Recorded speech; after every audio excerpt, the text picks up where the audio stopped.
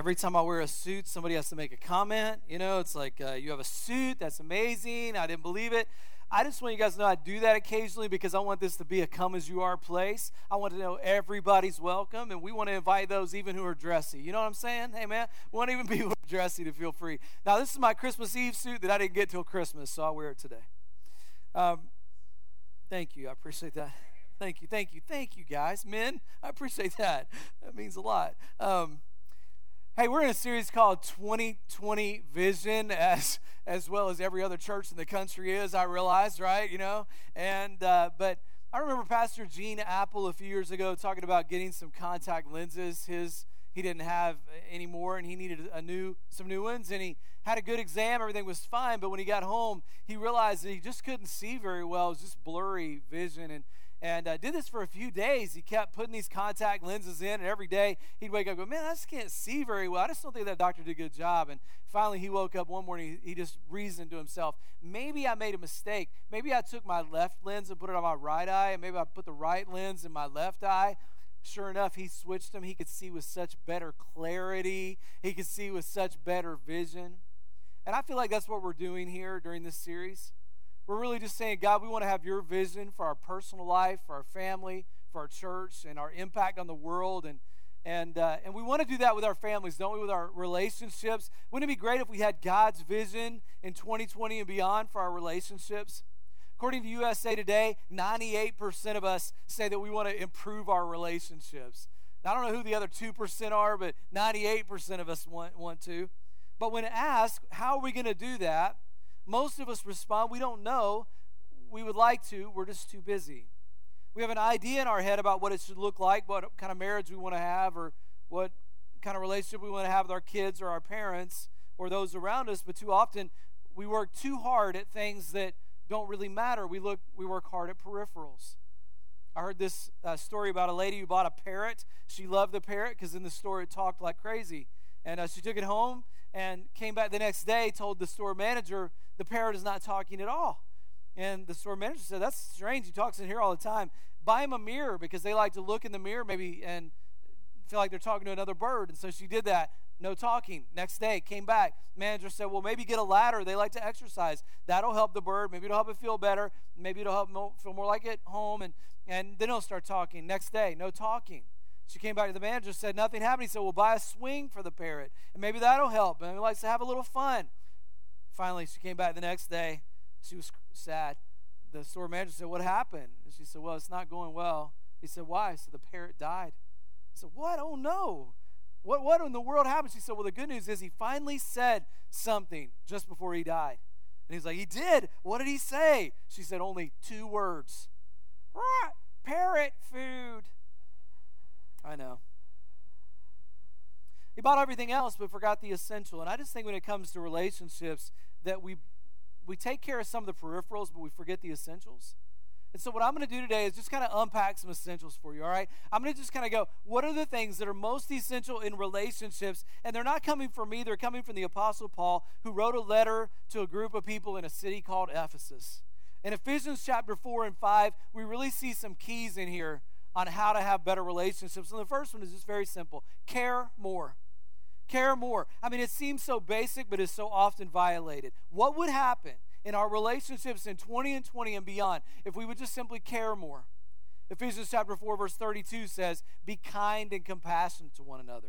Forgive one another, just as in Christ God forgave you. Be imitators of God, therefore, as dearly loved children, and live a life of love, just as Christ loved us and gave himself up as a fragrant offering and sacrifice to God. Some people say the Bible is so hard. I say, really, just read verses like that. How hard to read and understand. Be kind and compassionate to each other. Forgive each other. If you follow that verse, do you think that would make a difference in your relationships? Your marriage, your kids, your parents? You see, the problem is we usually think about our schedule, our needs, our problems, and when somebody else asks us to do something, we hesitate or we avoid it. And I've been guilty of that. We get the call. I forgot to go to the store. Can you go instead? Yeah. Can you stop watching football and do the dishes before our guests come over tonight? Yeah.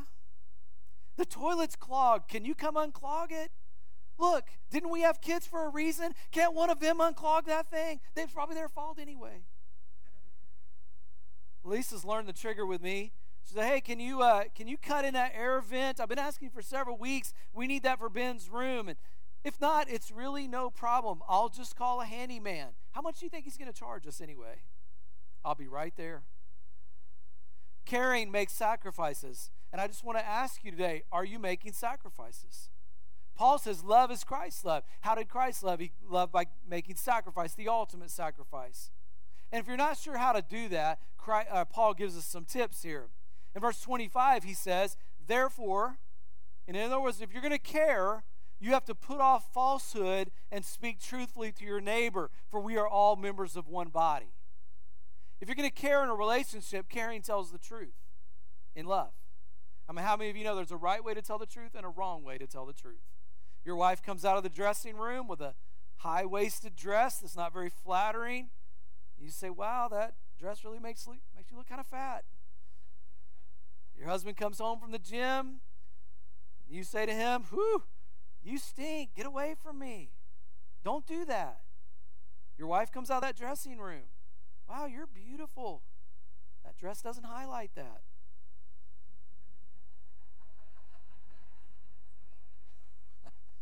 Your husband comes home from the gym. Wow, look at all those muscles. I'm proud of you for working hard. Now go get showered and we'll have a nice meal together. Speak the truth, but do it in love. Parents, there's a way to correct and instruct your children and to tell them the truth, but at the same time build them up, to encourage them. I like what Kim Blanchard said about this. He said there's 4 reactions to behavior: no response, negative, positive, and redirective.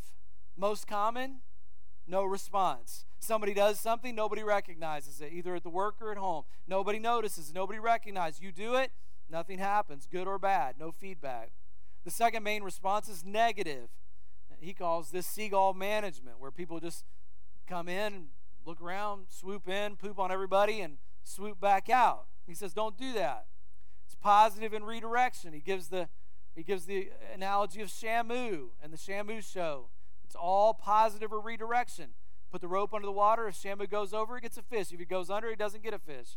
Shamu's no dummy. Go over the rope, get a fish. Eventually, they take the rope out of the water. Why? Because it's not much of a show if it's below the water. They get the rope out of the water. Shamu jumps over. He gets a fish. Positive redirection. Don't avoid sharing your needs. Don't avoid telling the truth.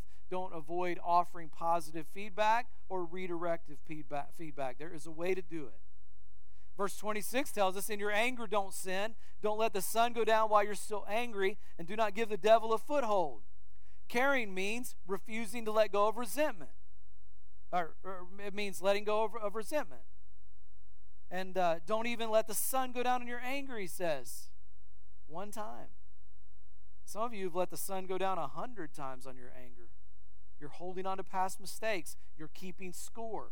It says if you want to care, you've got to let go of resentment. Verse 28, anyone who's been stealing must steal no longer, but must work, doing something useful with their own hands, that they may have something to share with those in need.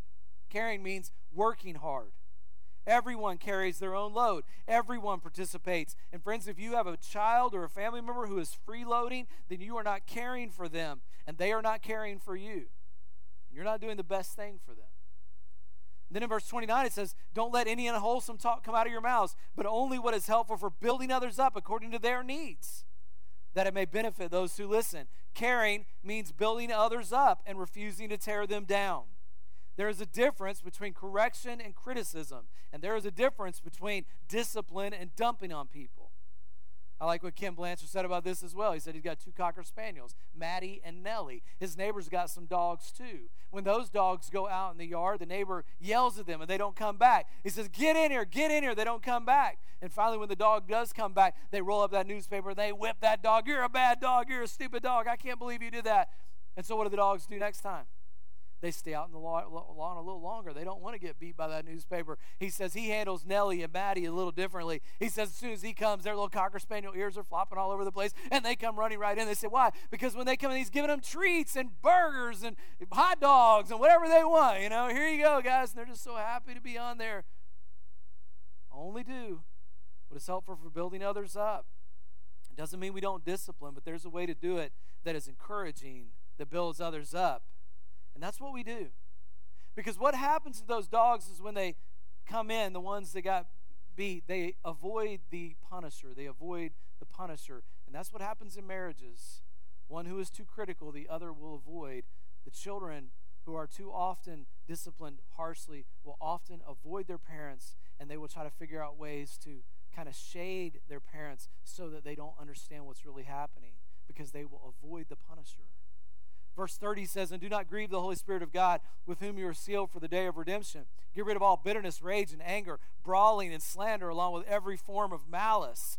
If you want to make God cry, tear down people. If you want to grieve the Holy Spirit of God, be bitter, have fits of anger, have rage, refuse to forgive. That's how to grieve the Holy Spirit of God. But if you want to do what God wants you to do, love people, care for people. And he kind of summarizes it then by saying in verse 32, "Be kind and compassionate to one another. Forgive each other, just as in Christ God forgave you." So I just want to ask you, what words are you using? Are they compassionate? Are they loving? Are they encouraging? Are you forgiving each other just as in Christ God forgave you? And are you doing it not only in your home, but your extended relationships? What about people you don't even know? The week before Christmas, I was at Emory Federal Credit Union, and I was doing some transactions both for church as well as for home, and I go there every month, and I was talking to my teller, and beside me there was another teller there, and a woman came up, an elderly woman, and she was beginning to cry, and I didn't want to, overhear, but I was overhearing, and I was listening to what was happening, and my teller was kind of talking to me, and I was beginning to ignore what she was saying as I was focused on what was happening over here with this elderly lady. And the teller was very sweet and very compassionate. She handed her a tissue. She started to cry more. It became very obvious that this woman was lost. And a few minutes later, my transaction was finished. The teller over there clearly was being compassionate, but wasn't sure what to do. And so I just turned and I said, "Ma'am, what is happening? Are you lost?" And she said, "I've done this 3 times recently. I'm supposed to be at my doctor right now, and I just don't remember where it is." Now she's almost getting angry, but frustrated, but tearful at the same time. I said, "Ma'am, let's go over to the table. We'll sit down and talk for a little while." We sat down. My teller actually walked with us, and we all sat down together. And I just said, "Hey, can you tell me about your doctor? What's their name? Do you remember their number?" "I don't have their number." I said, how about their name?" She gave me their name, and I called the doctor, and I said, "I've got Mrs. So-and-so here, and she's here." "What is she doing over there?" I said, "Well, she's here. She's lost." "Oh, okay." And I said, "She has an appointment. Can she come?" They said, "She's already 45 minutes late. She's not going to make it." They said, "It's all the way in Finneytown." I said, "All right, okay, that's fine." But it became pretty obvious they knew something was wrong too, and maybe they were already aware of that in the past. I don't know. And I asked the lady, I said, "Well, you're not going to be able to go to your doctor today, but do you have any family?" She said, "I've got 2 daughters, but I don't want to bother them. I don't want to bother them at all." And I said, "What about, do you have a husband?" "Oh, I've got a husband. He's in a nursing home. He's got dementia." And I said, "Well, okay, how about your address? What about your address? Do you remember how?" "I'm not sure how to get home." She gave me an address, and she had kind of transposed a number in her address. I Googled it. It didn't show up. Then she corrected it. Then I looked it up. Then I found it. And I realized she's having some memory issues, obviously. And I said, "Ma'am, do you think maybe the medication that you're on maybe is causing some memory loss? Or you ever gone to your doctor for a little dementia?" "Oh, I don't have dementia. My husband has dementia. I don't have dementia." She said. I said, "Well, that's a topic I need to avoid." All right, so I'll avoid that one now. And I said, "Let me have that address." I said, how about we just go home? We'll go home together. I'll make sure I take you there. It's on my way."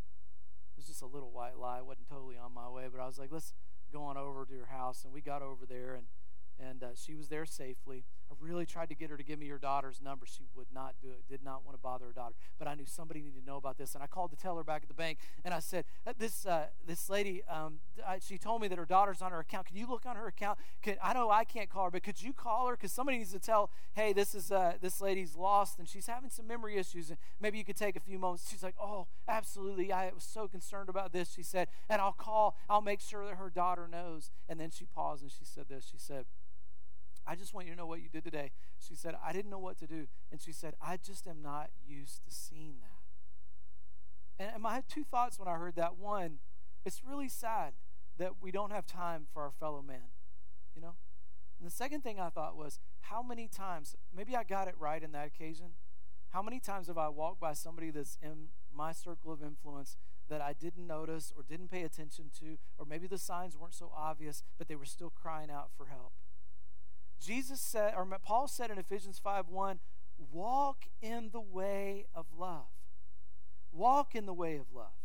That means everywhere you go, you are on the lookout. And friends, wouldn't it make a difference in our relationships if in 2020 we just simply cared more?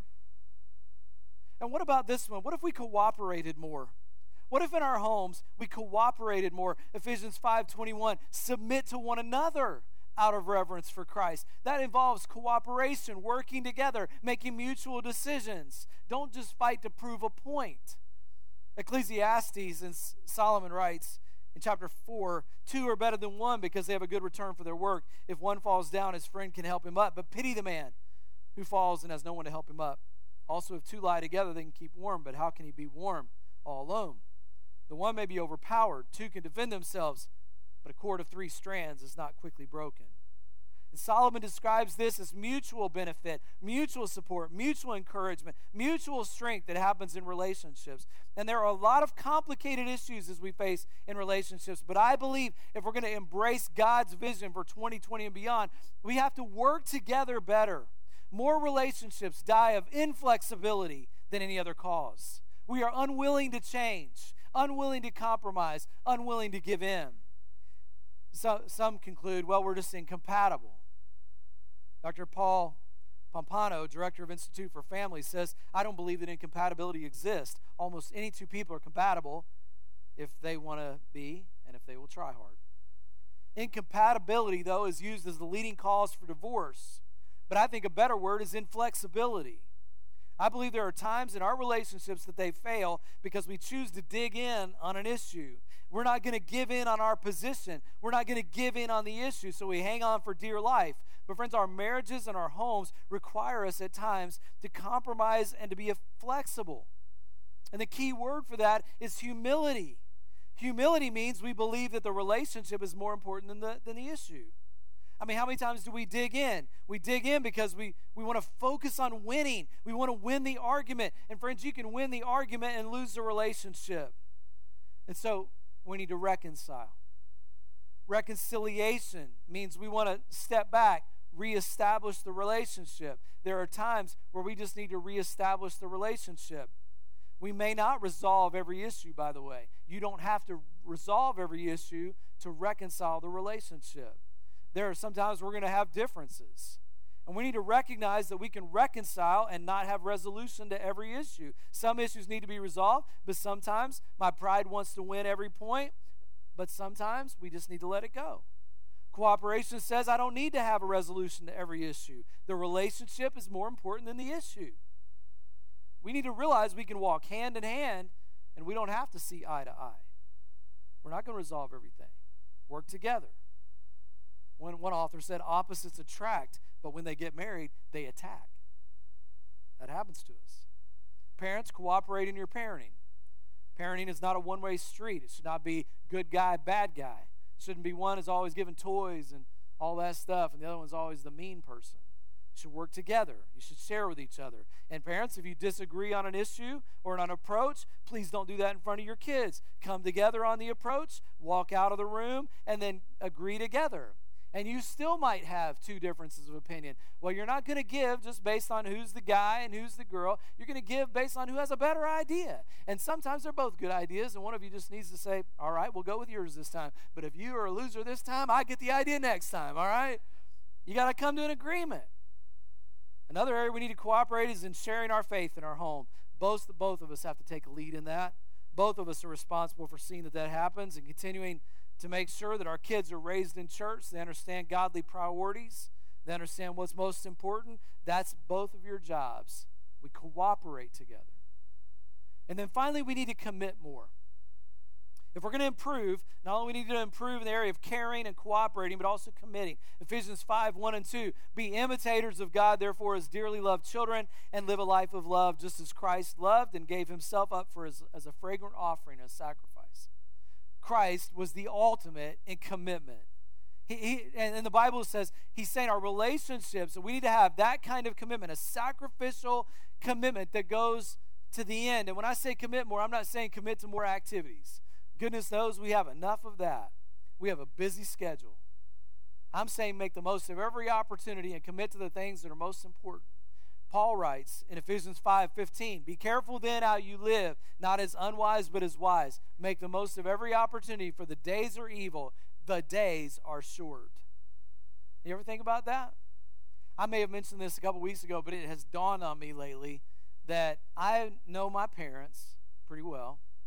I knew my grandparents fairly well. We didn't have deep conversations all the time, but I knew them fairly well on both sides.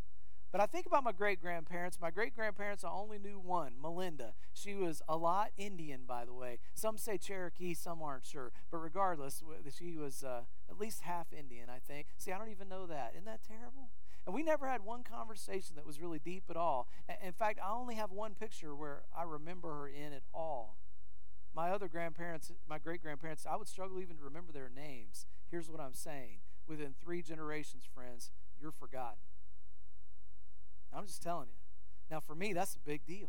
I'm like, what? 3 generations? I forgot? Because I'm trying to make my mark on this earth, man. Are you kidding me? 3 generations, your own family won't remember you were here. They'll have some picture out there. They'll go, wow, who's that? I don't even know. I don't know any stories of that person at all. I always think it's funny when Josh gets up here and talks about how he's getting older. You know, I love that. I'm like in the back, like, just wait, my man, just wait. I'm like, you know you're getting older when, like, you wake up in the morning and you're like, everything hurts. You're like, what the heck happened in sleep last night? You know, like, what did I do? You're like, what happened? You're hurting. I don't know. Did I deadlift last night in bed? What did I do? I have no idea. But I wake up, I'm like, ow. That's when you know you're getting older. You know what I'm saying? All God's old people said, amen. I know. You couldn't even hear me. Forget it. You don't even know what I'm saying. You guys, you're losing it. But anyway, it's the truth.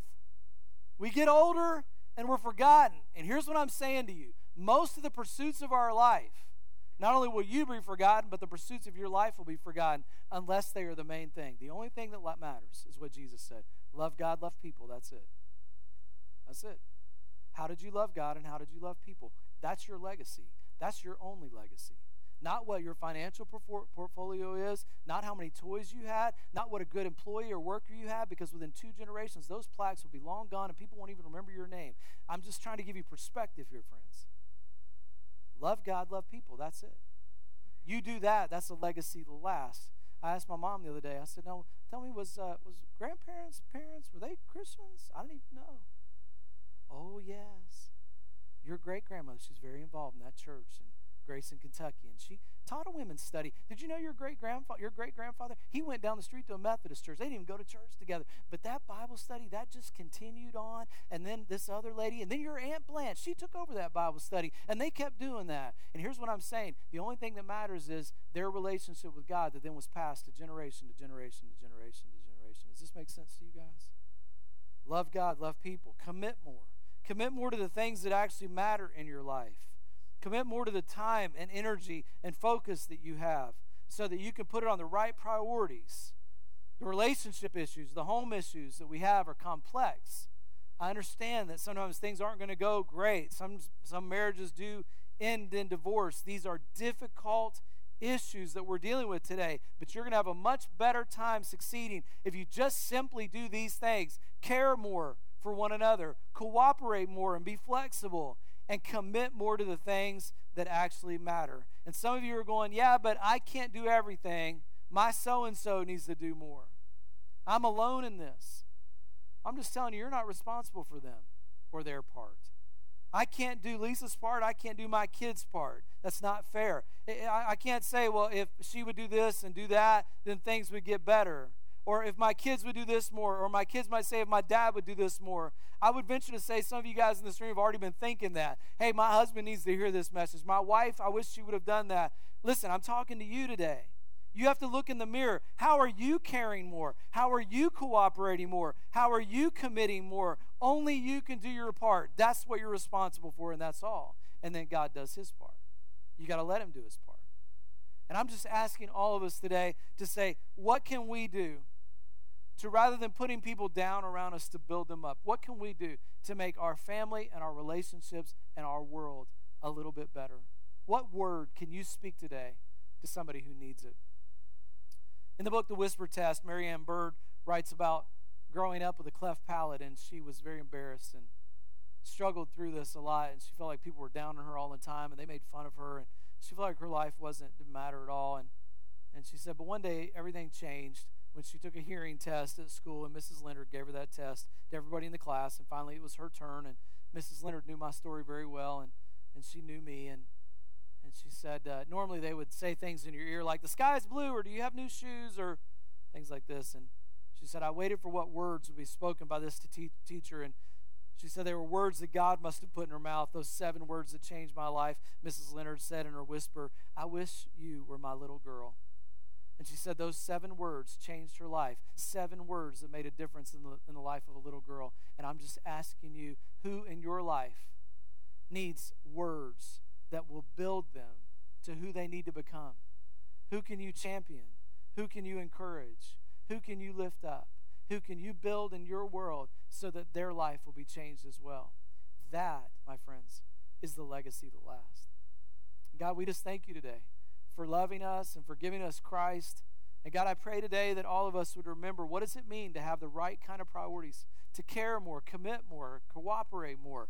God, the thing that lasts, the thing that makes a difference is our legacy of faith and love. That's what matters. Not how much we made, not how little we made, not what kind of plaques we have, not what kind of awards we were given as an acclaim. God, it matters what we do in our relationships. God, we pray for that legacy. And God, we just pray that we be on the lookout all the time for people that we can love as we walk in the way of Christ, as we walk in the way of love. We pray this in Jesus' name.